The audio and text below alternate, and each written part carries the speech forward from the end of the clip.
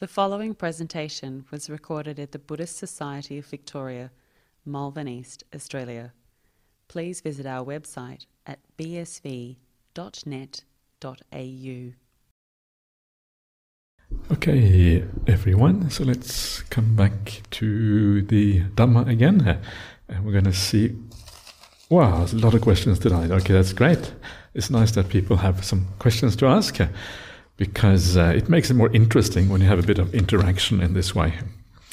So, let's start from the beginning. So, dear Ajahn, I grew up being often told, you are not good enough.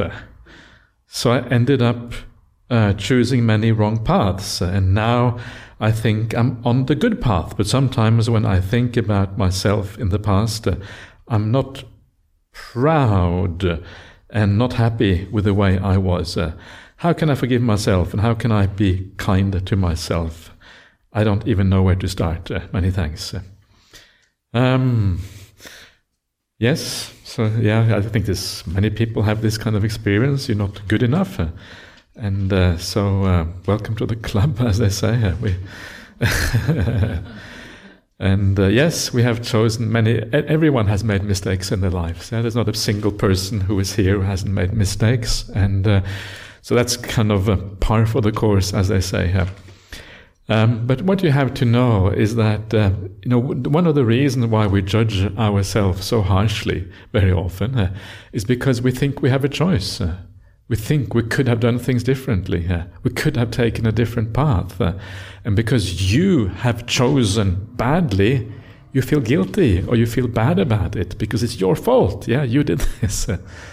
And this is actually not really the way life is. Remember the Buddhist idea. This is where the idea of non-self comes in again. We're talking about yesterday here.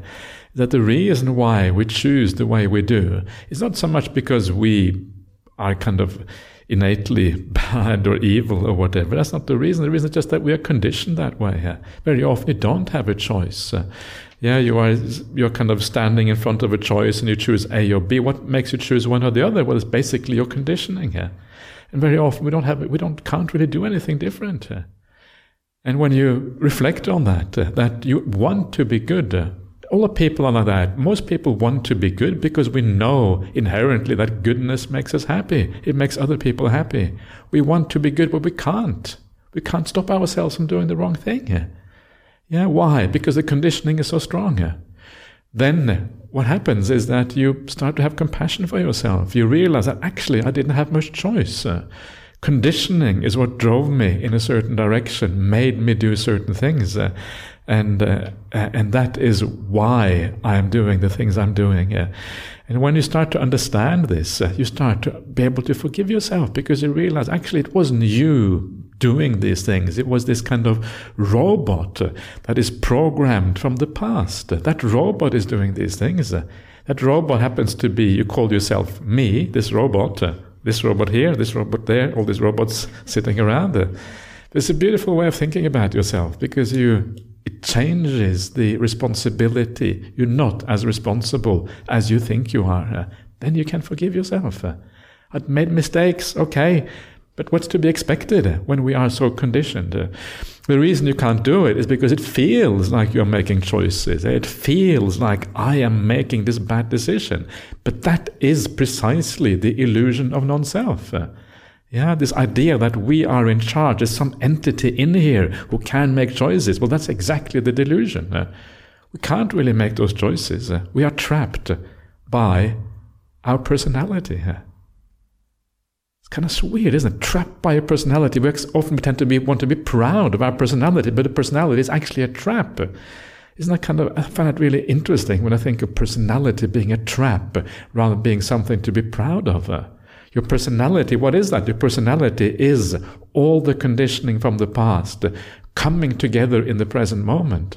That is your personality. That is who you are now. You can't be any different from what you are. Have you ever tried to step out of your personality?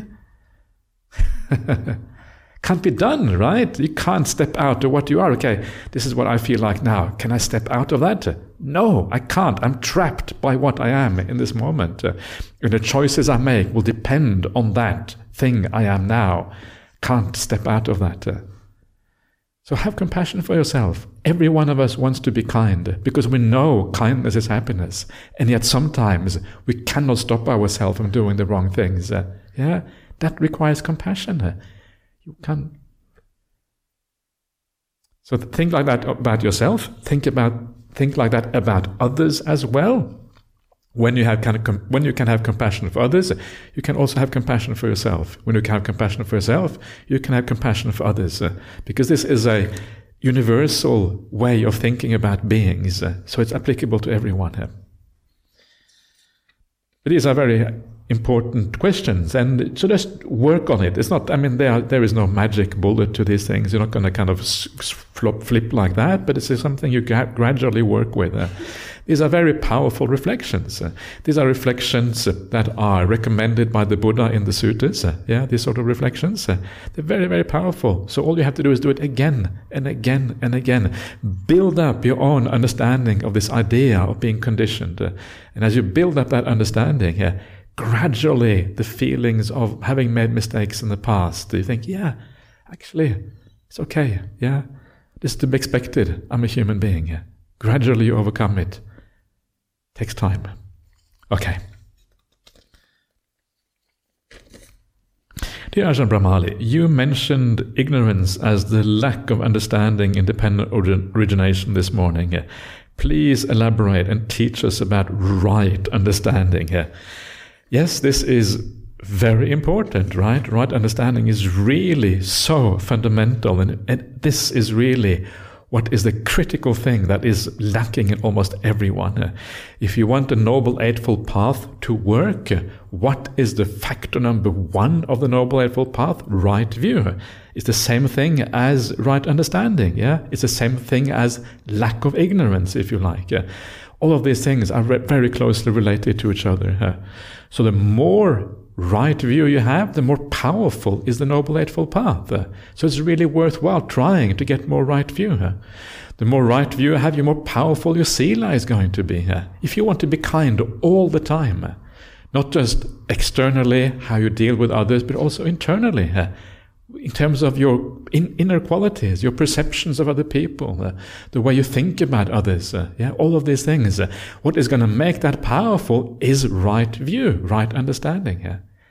So it's really worthwhile thinking about this, what it actually means. And what it means understanding why morality matters. Why it is incredibly important. This is the support for meditation practice. This is the support for how you feel about yourself. You have to feel quite good about yourself to be able to meditation to work. Every time you make a mistake, you take one step back because you're going to feel not so good about yourself. It's important to forgive ourselves, and you can do that, but the forgiveness only goes so far. There's always going to be a little bit of feeling bad about yourself if you do bad things. So every little action matters. Every thought matters on this path, in moving forward. And once you start to get that, you kind of become very mindful of what you do, right? It's like, I got to, I have to, if every thought matters, you start to become very mindful of what's going through your mind, what's going through your head, and you change and you look at things in a new way. Understanding the impact that lack of kindness has on you personally is very, very important. And then you find the ways. Because you understand it's important, you find the ways to do that in the right way. So that actually you become a better person as a consequence. So this is like the beginning, understanding why morality is so incredibly important on this path in a very deep way. Now, to go really deep in meditation, the other thing that we need to understand is where happiness is to be found in this world. So happiness, yes, is to be found in morality. That's the first thing. The second thing is to understand that the sensory realm is incredibly limited. It is a very painful place to be a lot of the time. If you look at a lot of the pain in the world, it is happening in the sensory realm. The animal realm is part of the sensory realm. Lots of pain and problems in the animal realm. The human realm, lots of pain and problems. Every one of us, no one here is too happy. Anyone here is too happy? It's pretty rare. Yes, please, I'm too happy. Okay, if you're too happy, you can leave. Yeah? You have nothing. There's nothing more to be done if you are too happy. No one is too happy. Everyone has more problems than they want to have. Yeah, this is just part of life. People die. People have all kinds of problems in their life. So you understand the limits of the sensory realm, and you start to understand that there is an alternative. You don't have it to be part of the sensory realm. You can withdraw. How do you withdraw? Well, you cannot withdraw by traveling somewhere. Yeah, all countries are the same. All people are the same everywhere. There's no difference between us. Tiny little differences that are completely irrelevant. And then we fight wars over those differences. We are nuts, yeah, humanity. As if those differences really are important. No, the only place to get out of the sensory realm is within. Is in meditation practice. That's where you get released and where you go beyond the sensory realm, is within. We always search outside. We're searching in the wrong place. We need to search inside. That's where we find that escape from the sensory realm. So you need to understand the limits of that sensory realm. There are some beautiful similes that I normally teach on every retreat, except for this one. This is not one of every retreat. This is outside of every retreat. I'll show you how that's possible. But so, and there's very powerful similes about the dangers in sensory pleasures. One of the favorite similes there is a simile of the hungry dog. There's a dog that is hungry. The dog goes to the butcher shop, and the dog sitting outside the butcher, trying to look cute, yeah, through the window. If I look really cute, the owner is bound to throw me some nice meat. That's what the dog kind of thinks. Yeah, it doesn't think that maybe, but perceives that. It sits outside. But this is a butcher. Yeah, they make money from selling meat. They don't get money from giving meat away to dogs. Yeah, this is the last thing the butcher wants. So the butcher scrapes the bone completely clean. There's a bit of blood left on the bone. That's pretty much it. And I think, yeah, okay, so has a tiny bit of compassion for the dog. So chucks the bone to the dog, yeah? And all the dog gets is this meatless bone smeared with blood. It gets the taste, yeah? Blood tastes a bit like meat, so you get the taste of it, but there's no sustenance. There's nothing to fill you up. So the dog kind of is desperate. It still needs to get a good meal. Runs off to the next butcher. Next butcher, just as stingy as the previous one. Yeah, scrapes off all the meat, chucks it a bone. Runs off to the next butcher. And so it's on and on and on, driven by craving, driven by desire, always moving on in the world, never feeling satisfaction. The sensory world can never give you satisfaction. It is always more craving. You're always being led by the nose, pulled around, the slave to craving, as I was saying yesterday. And then what happens? Then you die. And then when you die, then you get reborn. And what do you get? You get reborn as a little puppy. And where do you think your mum takes you? Your mum takes you to the butcher shop. Then you go to the butcher shop and it all starts over again. And so it goes, round and round and round, without any kind of end in sight. Always running around, being led by the nose, ever agitated, always restless, never satisfied. This is the bleak Buddhist view of the world. It sounds bleak, but maybe there's some truth to this. The Buddha said this is the way things really are. If you see the big picture, if you were able to extract yourself from this life and get a panorama of what actually really happens, and you saw how this kind of stretches out over life after life, that's when you would see what's going on. Yeah, this is what the Buddha says.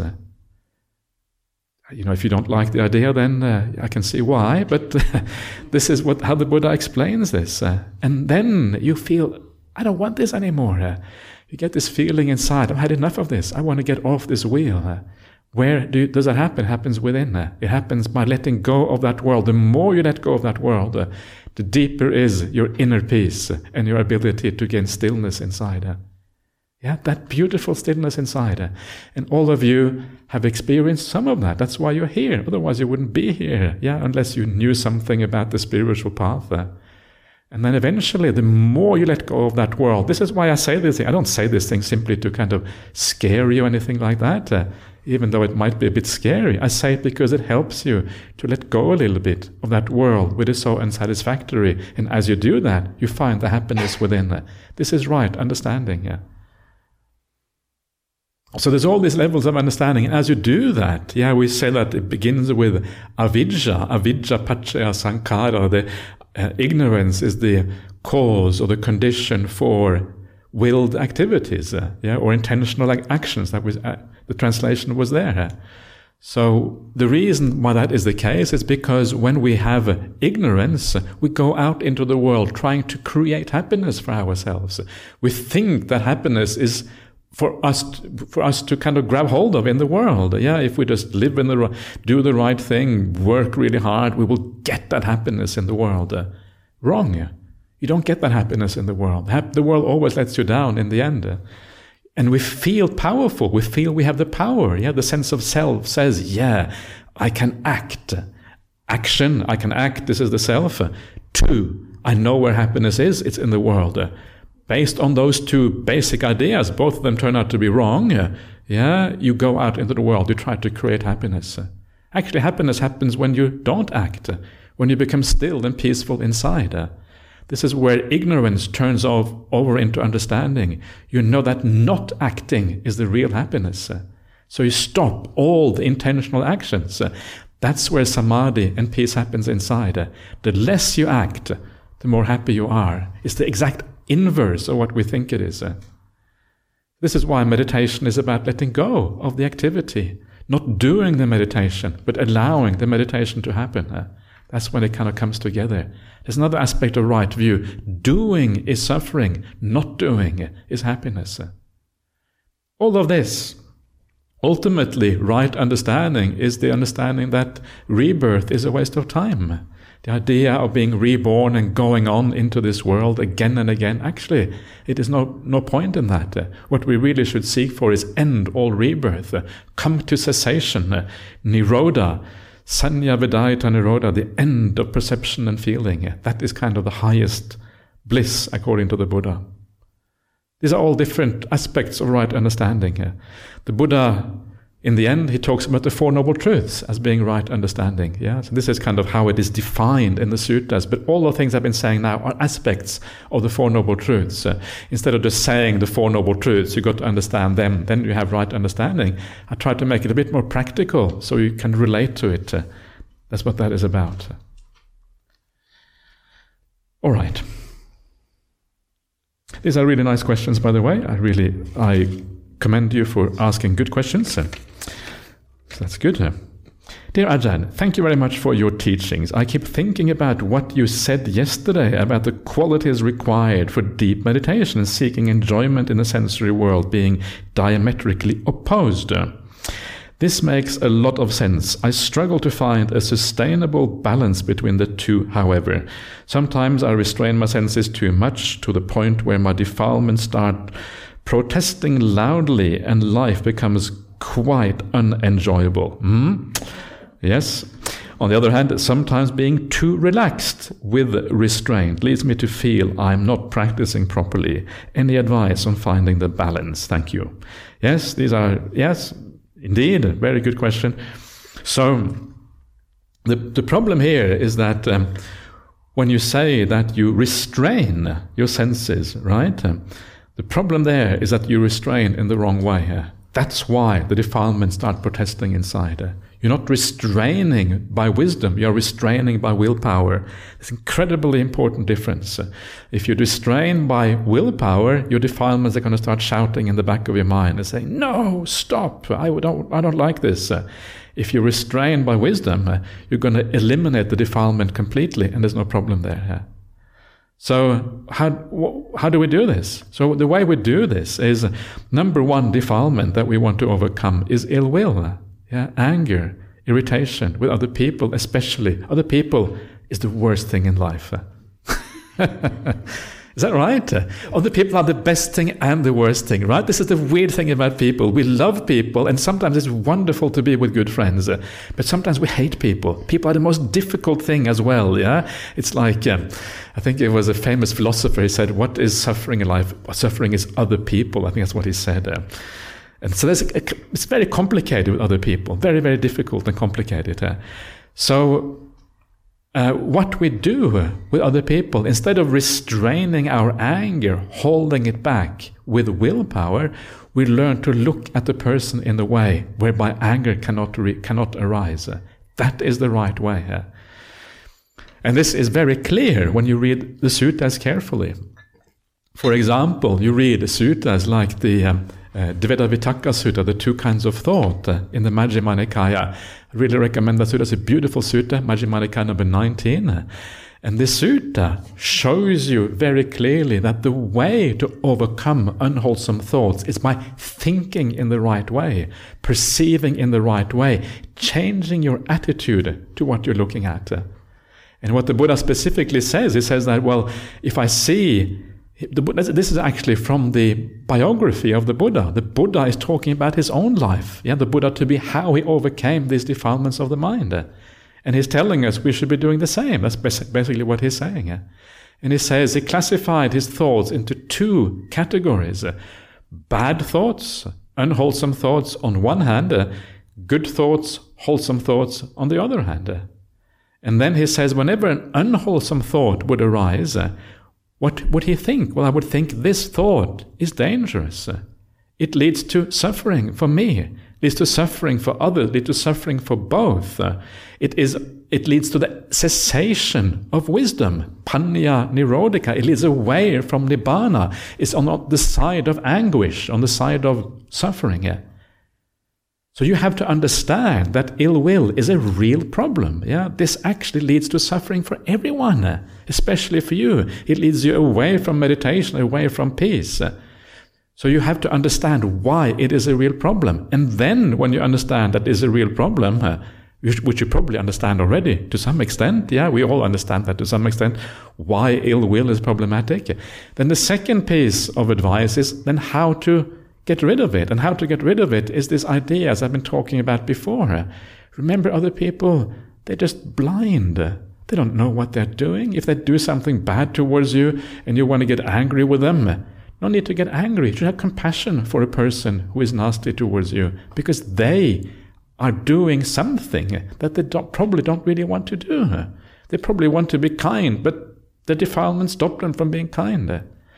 So instead of focusing on you and your pain, focus on the problem in the other person.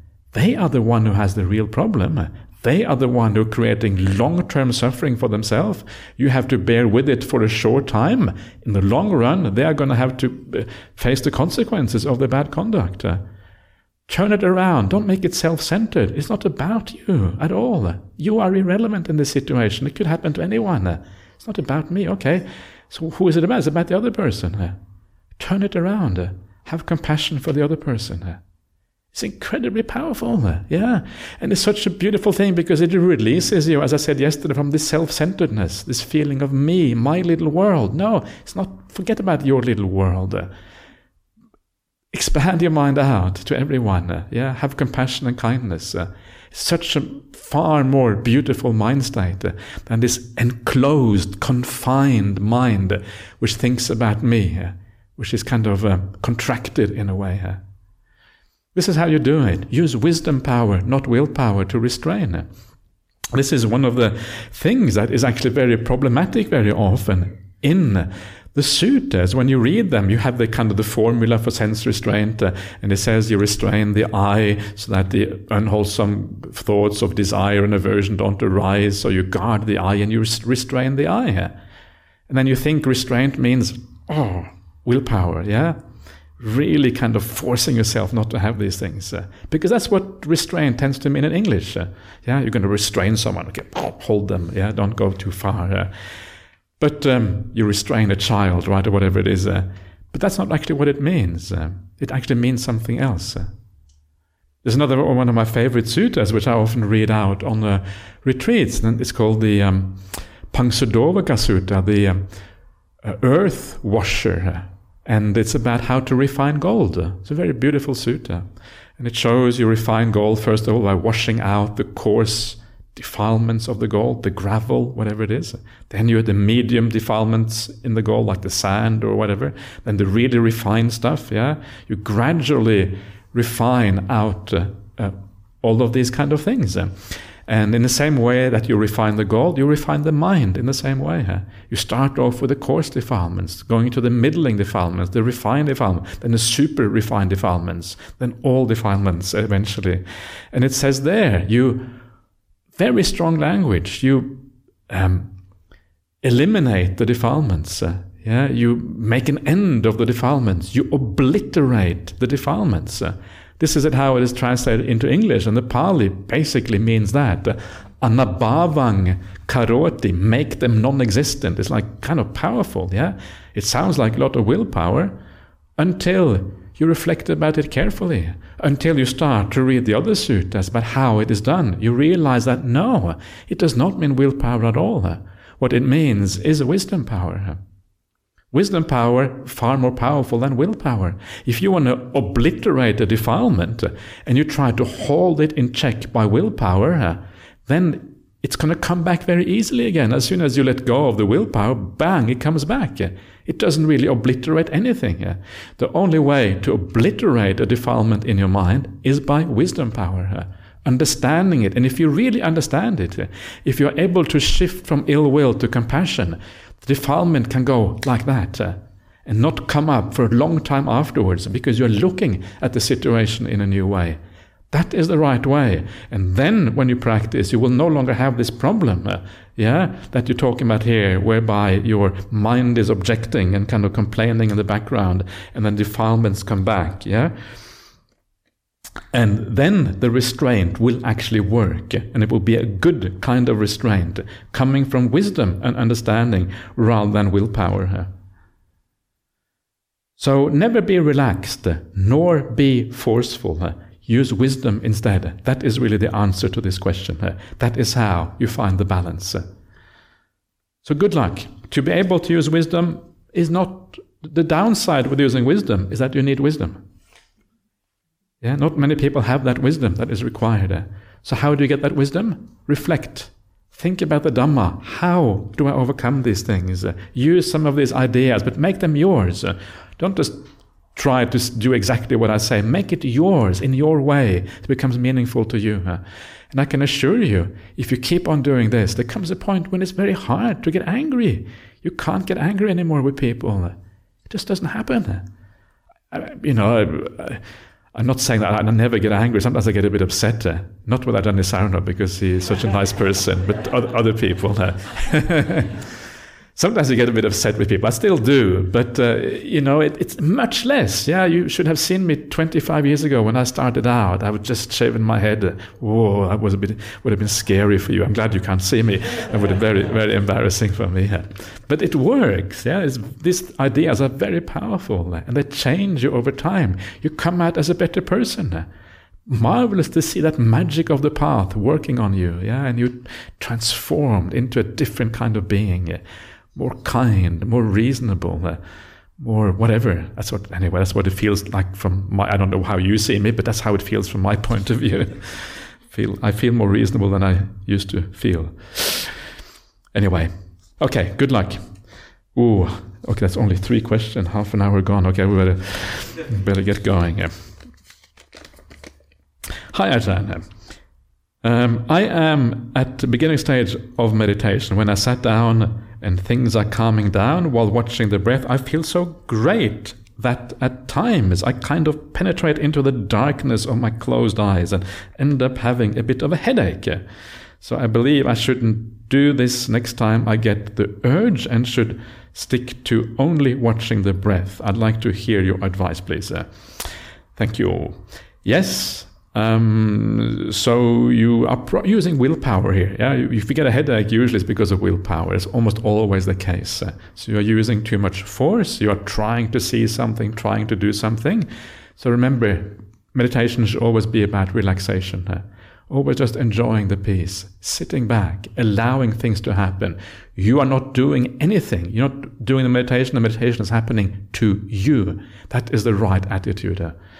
So you are passive. Passiveness is really what meditation is about. And it's quite hard to be passive because we are used to be the agents in everything. So you have to learn to be passive, just sitting back, allowing things to be. So if you're trying to penetrate the darkness, well, that means you are doing too much by definition. So allow things to happen to you. You don't do anything. And then enjoy the ride, as they say.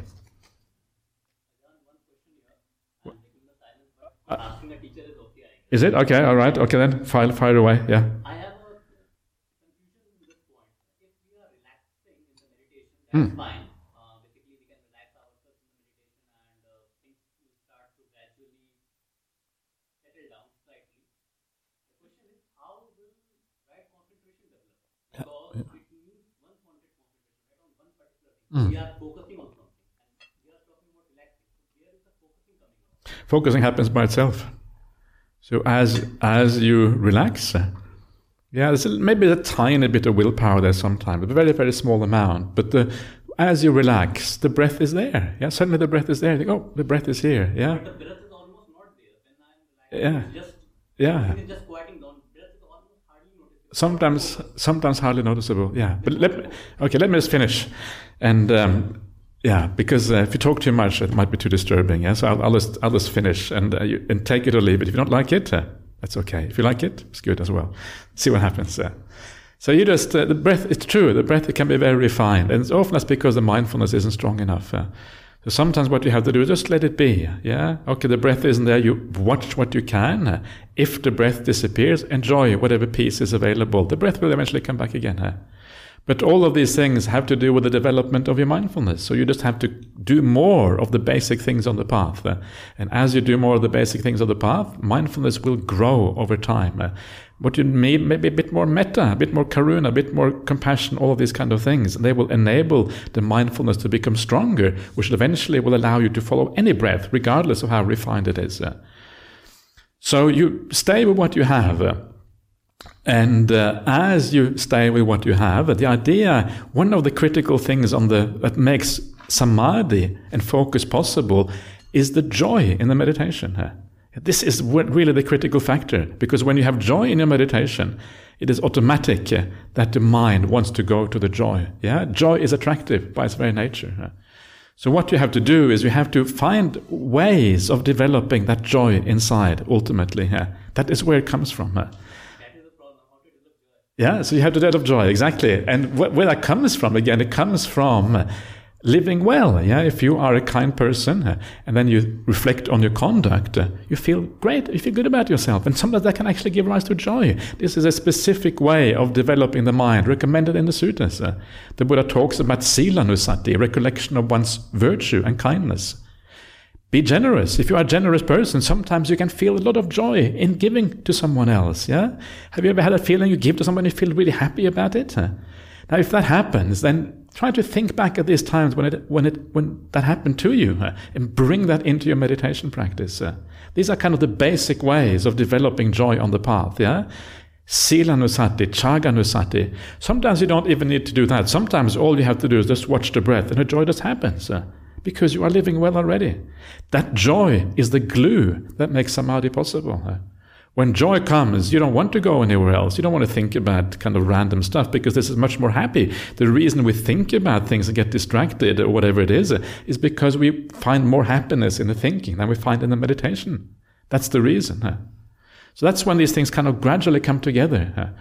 So you have to experiment a bit, try things a little bit. Yeah, things become peaceful. Try one thing. Ask yourself very gently. You don't want to do too much thinking when you become peaceful, because it disturbs the whole thing. But just ask yourself, when did I last have some really happy experience, really joyful experience? And then try to bring that joyful experience into the present, or just remind yourself, actually, I'm living a really good life. Wow, that's wonderful. And you feel joy because you remember that. It's as simple as that. And if it doesn't come automatically, it's because you haven't done enough of those basic things yet on the path. That's kind of the idea. And if that self-judgment comes across, suppose if I remember that, I gave that thing as a generosity to somebody, and then my critical mind immediately says, come on, dude, don't be so much thinking of yourself as a generous person. You know what you are. Think of yourself as too generous. So then again, back to that self-criticism really brings back, remove the joy. So then how to bring the joy again then from that particular recollection? You are increasing your pride. I'm a kind person. You have to do it in a less egotistical way. If you say, yeah, I'm a good person, I'm kind. Yeah, if you say it in that way, it's not going to work. It's a very kind of self-centered way of saying it. It's a gentle feeling. Yeah? It's a subtle feeling of feeling good about yourself. You just know you're living well. It's not an ego thing at all. If you make that into an ego thing, then of course the judgmental mind will come. But if you just know, I just know you're living well in a deep sense, there's not going to be any judgment there, I guarantee you. Get the ego out of the way, that's the problem. But let's not take too many more verbal, because everyone talks as much as you do, we're going to have a serious problem here. So let's stop it there otherwise. But I appreciate your questions. Yeah, very good. Okay, so let's move on to the next one. Dear Ajahn, much gratitude for your teachings. We have not had a good fortune of being monastics this lifetime. Chances of stream entry are nil. That's maybe a little bit pessimistic, but yeah, they're not perhaps super great. That's probably true. It is, stream entry is fairly uncommon, put it that way. It is very despairing to think of the rounds of samsara one may have to go through before making a breakthrough. This life is already 3/4 over and we can die at any moment. Scary and depressing to think that if we were reborn in a lower realm, chance of Dhamma as a human being may arise only after eons. However good karma one does now, previous karmas may prevail and cause birth in the lower realms at time of death. Please advise. Gee, I'm not sure. Is your meditation can't be very happy? I would think. I hope you don't think about this during meditation, because whoa, that's going to kind of drag you down. Yeah, it's going to be a big letdown. So the future is uncertain. You don't know. But remember that the idea of these recollections is just to give you a bit of inspiration to practice. Yeah. So there's two kinds of inspiration. One is the inspiration which shows you the danger if you don't practice. It's kind of the negative inspiration. Okay, I better get my act together. The other one is all the happiness and joy on the path. Yeah, that's the pull. It's like the carrot and the whip. Yeah, coming together. Yeah? So make sure you balance those things. There's a lot of happiness to be had in Buddhist teachings. Yeah, lots. The whole path is about happiness, really, from one end to the other one. So remember that as well. So just do your very best. And if you do your very best, chances are you will be able to continue as well in your next life. Yeah. If you live well, chances are you will be reborn as a human being. If you live really well, if you live even better, you might get reborn in the Deva Loka, in the heavenly realms. And there you hang out with other Buddhist Devas. Right? I once heard there was some monk, he said that when you go reborn in heaven, there's the Buddhist corner of heaven, there's a Christian corner, there's the Hindu corner of heaven, yeah? So you want to reborn in the Buddhist corner of heaven, yeah? Hang out with the Buddhist devas. This is what this was some monk with kind of special powers who said that. I don't know if it is true, but that's what he said anyway. So, and this is the thing, in the suttas, it says specifically this, yeah? It says that you read the sutta as you understand the Dhamma to the best of your ability. You get reborn in the heavenly realm, and then when the happy ones, the happy devas, teach the Dhamma, you think, wait a minute, I've heard this before somewhere, right? You recognize the Dhamma because you have practiced it really well as a human being. So if you put in the best effort you can in this life, it doesn't matter if you're 3/4 of the way through your life, it's kind of irrelevant because you still have some good years left. You can do a lot in those good years, understanding the Dhamma, make that your priority in your life. Be as kind as you possibly can, do all the right things. And as you do that, you are going to lean towards the Dhamma. And that leaning towards the Dhamma means you get reborn, you will still be leaning towards the Dhamma, because the mind that we have now is the mind you bring with you into the next life. The tendencies you have now will be the tendency that you also have in your next life. Yeah? So you carry it with you. It's never too late, even if you are 110. And no one here is 110, so it means you have lots of possibilities of doing the right thing. So find a balance. Yeah. So these teachings are not there to make you depressed or sad. They are there to give you a bit of inspiration. This is important what we're doing here. There's actually nothing else in life that is more important. This is it. This is what life is about, the spiritual path. Everything else is kind of a sideshow. So when you go to work, why do you work? To practice the spiritual path. That's why you work. So when you go to work, remember, treat your fellow workers with kindness, with care, with understanding. Bring them a cup of tea. My fellow worker, thank you for being my fellow worker for all these years. Wow, I really appreciate you. I never told you before. That was my mistake. I really appreciate you. Your fellow workers are going to be shocked if you say that, right? But say these kind of things because they're beautiful things to say. Thank you, Ajahn, for being my fellow worker of all these years. So I better say it now, otherwise I'll forget again. I'll take the opportunity when it comes up.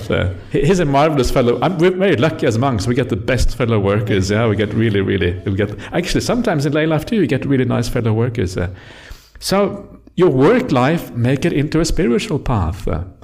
Yeah, that's the whole point. The point is not that you practice the spiritual life so we can become better at work.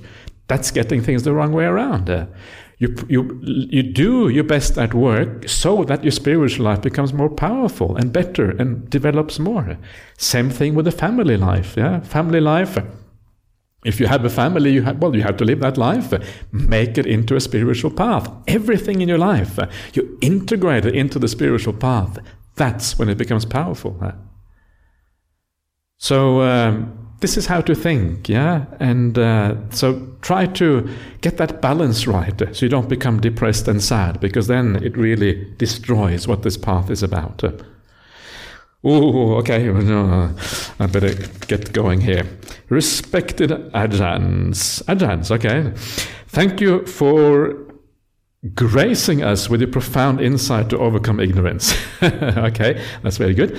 So question number 1, is there a relevance to the 7 days of the Buddha's meditations? Why do monks and nuns shave their heads? Much appreciation. Is there a relevance to the Buddha's 7 days meditation? That's interesting, isn't it? Why did the Buddha practice for 7 days? And I think the answer here is probably maybe an answer you might not expect, but I think the answer, one of the things, have you read the Satipatthana Sutta? If you read the Satipatthana Sutta, yeah, you come to the very end, and the Buddha says, well, if you practice the Satipatthana for 7 years, you will become either fully enlightened or a non-returner. 7 years. 7 weeks, 7 years. Why 7 years? 6 years, 5 years, 4 years, 2 years, 1 year. If you practice it not for 11 months, but for 7 months. After 1 year, 7 months. 6 months, 5 months, 4 months, 3 months, 2 months, 1 month. 14 days, 7 days. 7 days is the last one. Yes, this idea of 7 comes all the way through. And here we have 7 meditating for 7. What is it about this number 7? Is it magical?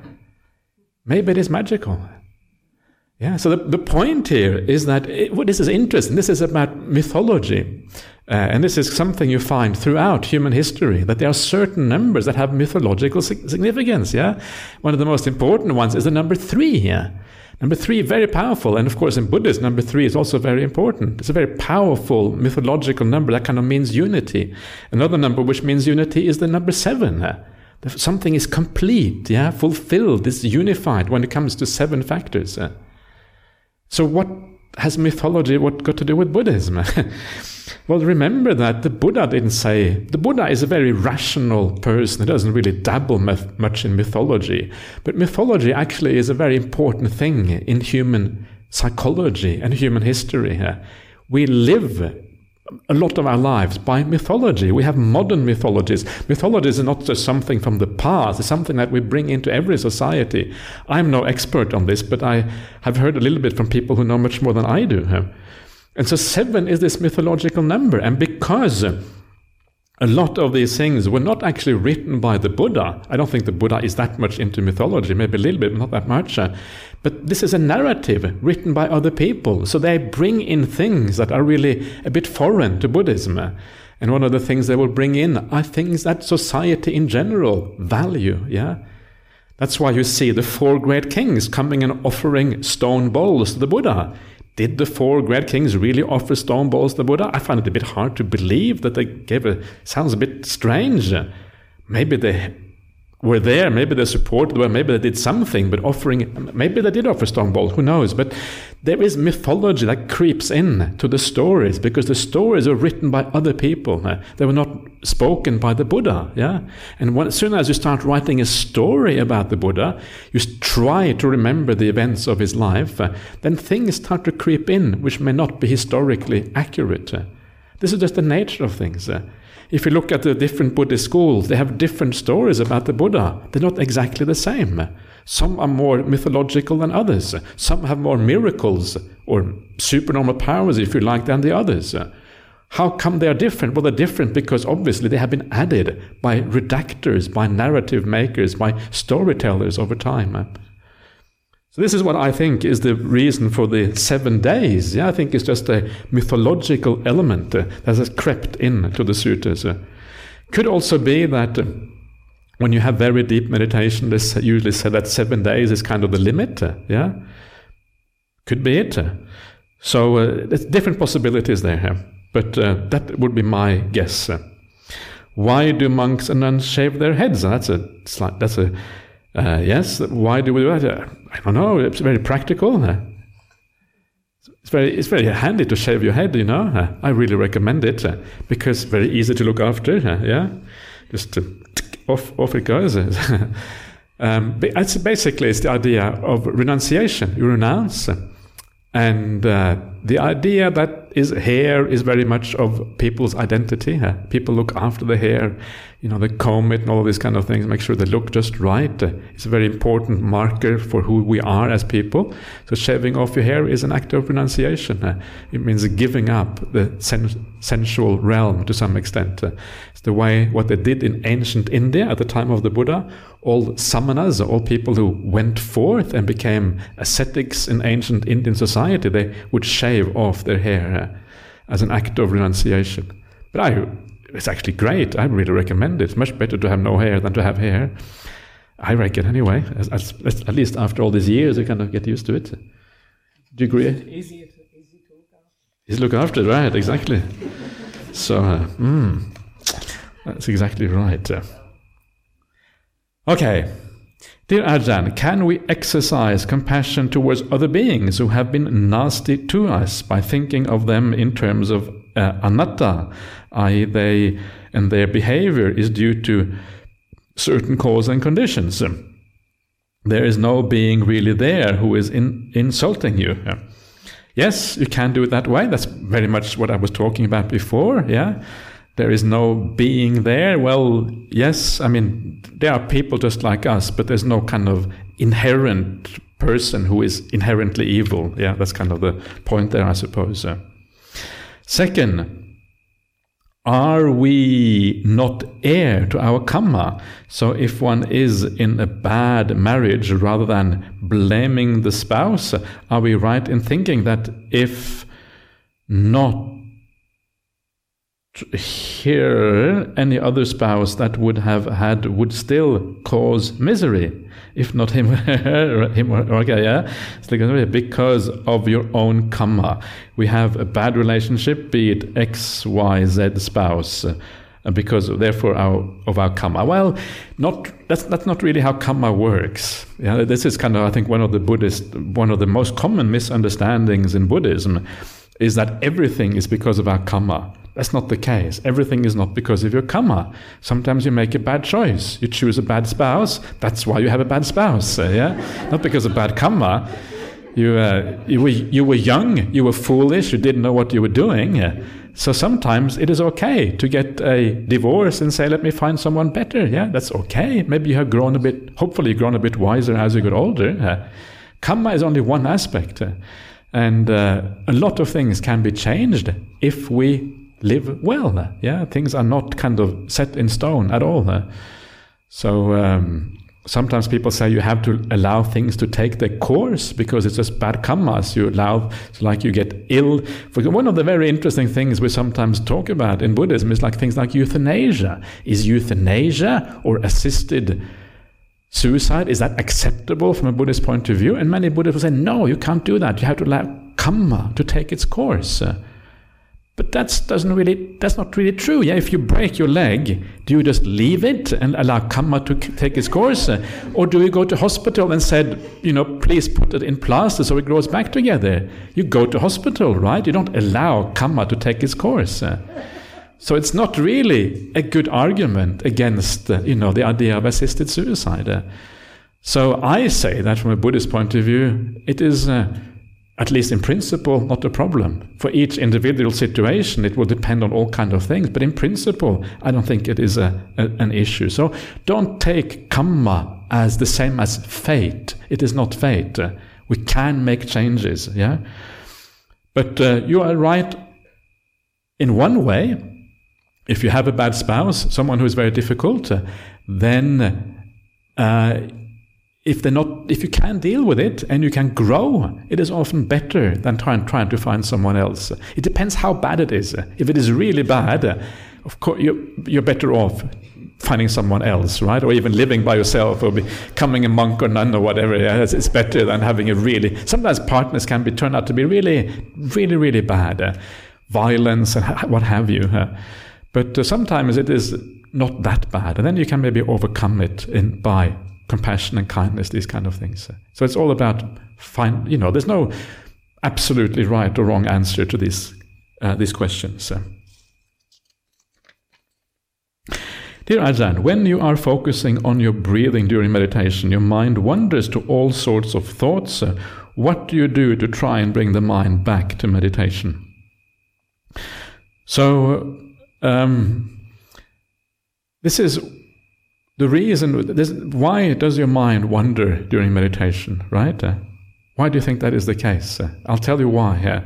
One reason is because you're not enjoying the meditation. You want to do anything but meditate, yeah? Oh, the breath, so boring, yeah? Let me think about what I'm going to have for dinner when I get back. When I get out of this blooming 8 precepts, I'm going to have this beautiful dinner back home.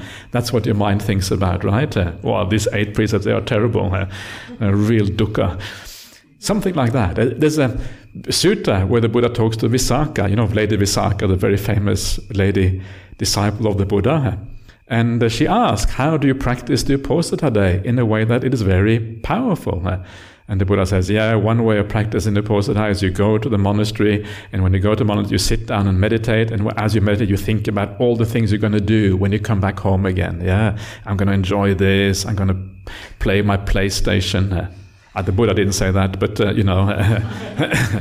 something like that. You're going to enjoy all the entertainments, and you just fantasize about all the things you're going to do. And the Buddha says, that Uposatha is no good. It doesn't do anything for you. It's useless. Or even worse one is where you kind of think about, I'm going to have compassion for all these beings, but the beings beyond that, I'm not going to have any compassion for. Yeah? Also a bad idea. So the Buddha says the way to have an Uposatha that is really valuable is to have metta for all beings.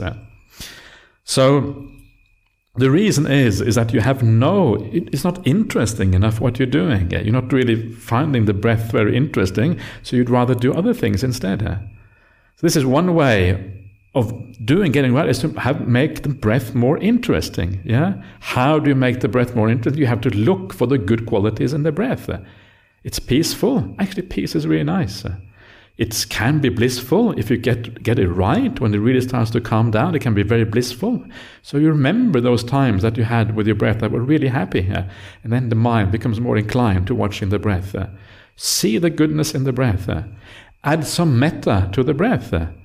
Ajahn Brahm used to teach a meditation where you actually have metta to the breath. You anthropomorphize the breath. The breath is like a human being almost. And you have metta to thank you, breath, for being my friend in meditation. Thank you for being there. Thank you for supporting me through all these years. You are such a beautiful, gentle friend, breath. Most of the time I don't even notice you, but now I'm going to hang out with you. Thanks for being there. You have this beautiful feeling of almost kindness towards the breath. Then you hang out with the breath. Then it kind of smooths out. So you bring a bit of metta into it. So sometimes you can do a bit of metta meditation as well. Remind yourself how fortunate you are to have all these wonderful people that come here with you. People who practice a spiritual path. People who want to be kind. People who want to live their life in the right way. Everyone who is here is a person who wants to live well. Otherwise you wouldn't be here. Yeah, it's obvious. So everyone here is worthy of respect. Everyone here is worthy of metta and compassion. Everyone here is worthy of all these positive intentions that we have towards other people. So you think, wow, actually I'm so fortunate having all these wonderful kalyana mittas. This is a specific reflection the Buddha advises in the suttas. Kalyana mitta anusati, or something like that. I can't remember. It's found in the Anguttara 11th, I think. Yeah. Remembering your kalyana mittas and how fortunate you are. Yeah, fortunate to have the Buddha as your teacher. To have sometimes good monks and nuns. Good and bad, no, that's good monks and nuns who come out and who help you out. People like Ajahn Brahm or other monks and nuns who come, whoever it is, who support you and help you out. And all your kalyanamitas around you, all the lay people, everyone working together to make this Buddha society something beautiful. It's amazing what you're doing here at the BSV. It's wonderful. We're trying to do the same thing in Perth, BSWA. Yeah, it's amazing that we have these communities, and it's so helpful. It's so hard to be an isolated person in the world and living the spiritual life all by yourself. It's almost impossible. We all need support. That's one of the reasons why we have monastic communities. That's one of the reasons why we have communities like this coming together. Yeah. Wow, I'm so lucky to be part of this. You have a sense of metta inside. When that metta is there, then you watch the breath. The breath is much more beautiful as well, because your mind is already peaceful. You already have a positive state of mind. So you need to see the beauty, make the breath beautiful. Then you want to hang out with the breath. Then there's the opposite side of the coin. Yeah, the reason why you think about things is because you think those things are important.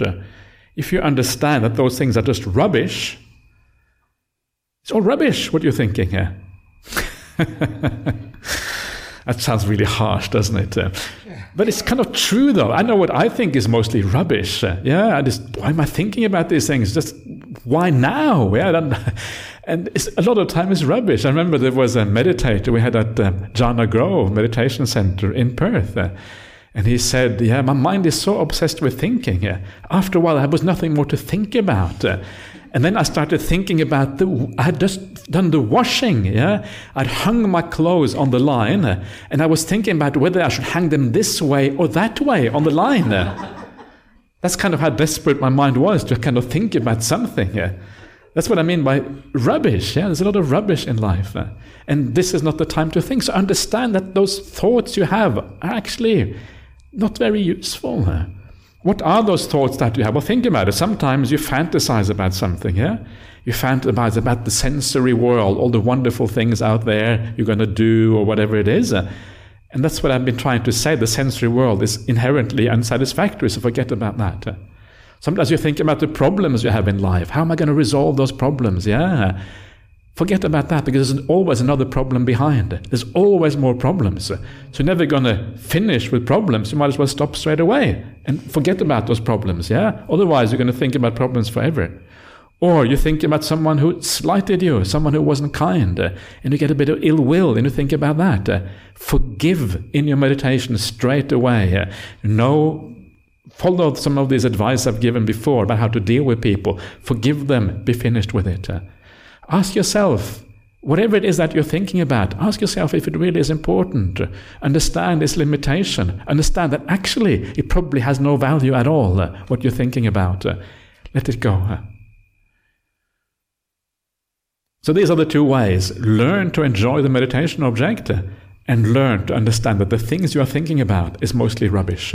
Then you are done. If you want to think, sit down and think specifically about a certain topic.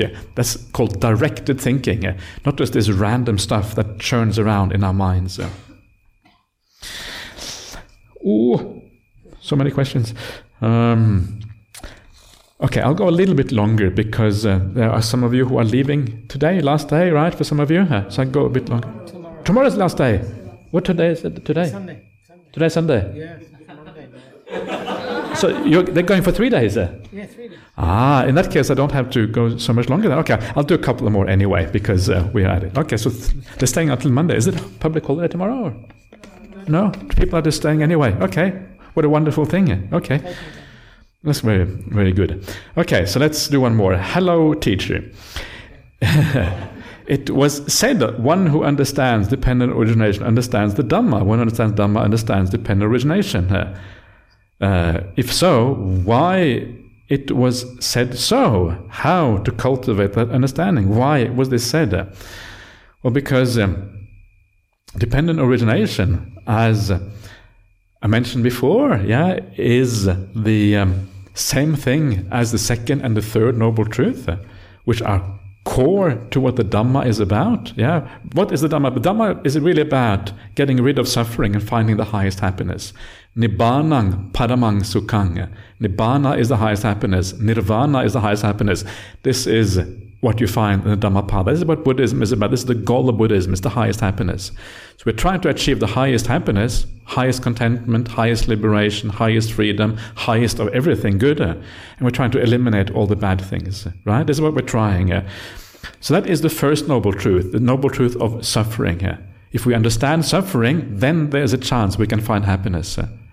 Once you understand suffering, you want to know the cause of suffering. Cause of suffering is shown through dependent origination. When you understand the cause, you can eliminate the cause. This is the third noble truth. You eliminate all suffering. And the fourth noble truth is then the path that helps you eliminate that cause. So this is why the Dhamma, the thing that we are trying to do, the teaching we have, the path of practice that we have, is the same as dependent origination. These are things that are almost exactly the same. The different angles on the same thing. It shows us how to overcome suffering. This is why this is so important. This is why it was said, because it helps us to overcome, to get where we want to get. So Dhamma and dependent origination, it's interesting. Once you start to understand the sutta as well, you see everything is really connected with each other. I like to think of the suttas as like a big jigsaw puzzle. There's like one picture, and maybe it's a very simple picture, like the picture of the sun. All you see is the sun. Remember what enlightenment is like. Enlightenment is like, bang, wow, now I understand. It's like one moment of insight. And a moment of insight is a bit like the sun, clarity, the light going on, the dispelling of darkness. There's one picture, but that picture is then has to be explained, and that is explained through all the pieces of the jigsaw puzzle. They all have to fit together somehow. So each little piece is like part of this teaching, part of this insight, making up one big picture. And this is what, the more you understand the content of the suttas, the more you understand how it all is related together in this way. The Dhamma and dependent origination are the same thing. The Dhamma here being that insight of the Buddha. Okay, I'll do one last question here. Dear Ajahn Brahmali, even spelled my name correctly. Wow, that is pretty cool. Not everyone gets that right. Sometimes when I meditate and let go, the mind tends to slow down and calm down, which is nice. However, at some point it is disturbed by the body aches and pains, e.g. my tummy is upset, past old injuries in my shoulder hurt. I don't really know how to let go further, disappear, as my mind is disturbed, restless due to my body.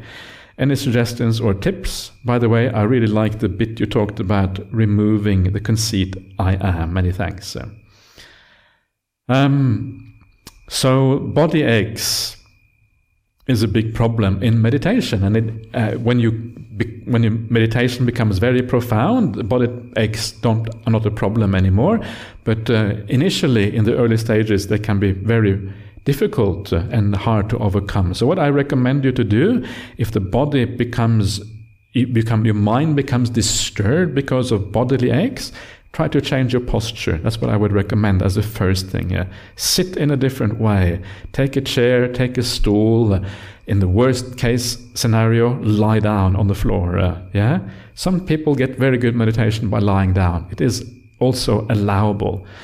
I always like to tell the story. There's a very famous monk in Thailand called Ajahn, and he has been to Bodhinyana many times. I have visited him in Thailand, and he came to the Bodhinyana monastery many years ago. He stayed for the rains retreat, and he was asked the question, well, how do you meditate? He said, I just lie down on the floor. And so what do you do? When I don't do anything at all when I lie down. Well, don't you fall asleep then? No, that would be doing something here. Because, you have to kind of move your mind to fall asleep in a certain way, but actually you're just aware, you don't do anything at all. So he said his best meditation was when he lies down, because then the body is really relaxed. A lot of people fall asleep, but if you find that nothing else works, you can lie down. That is acceptable. It's one way of doing it. So change your posture. Go and walk a little bit. Have a cup of tea if necessary. Sit on a chair. Do whatever it takes to get away from those pains.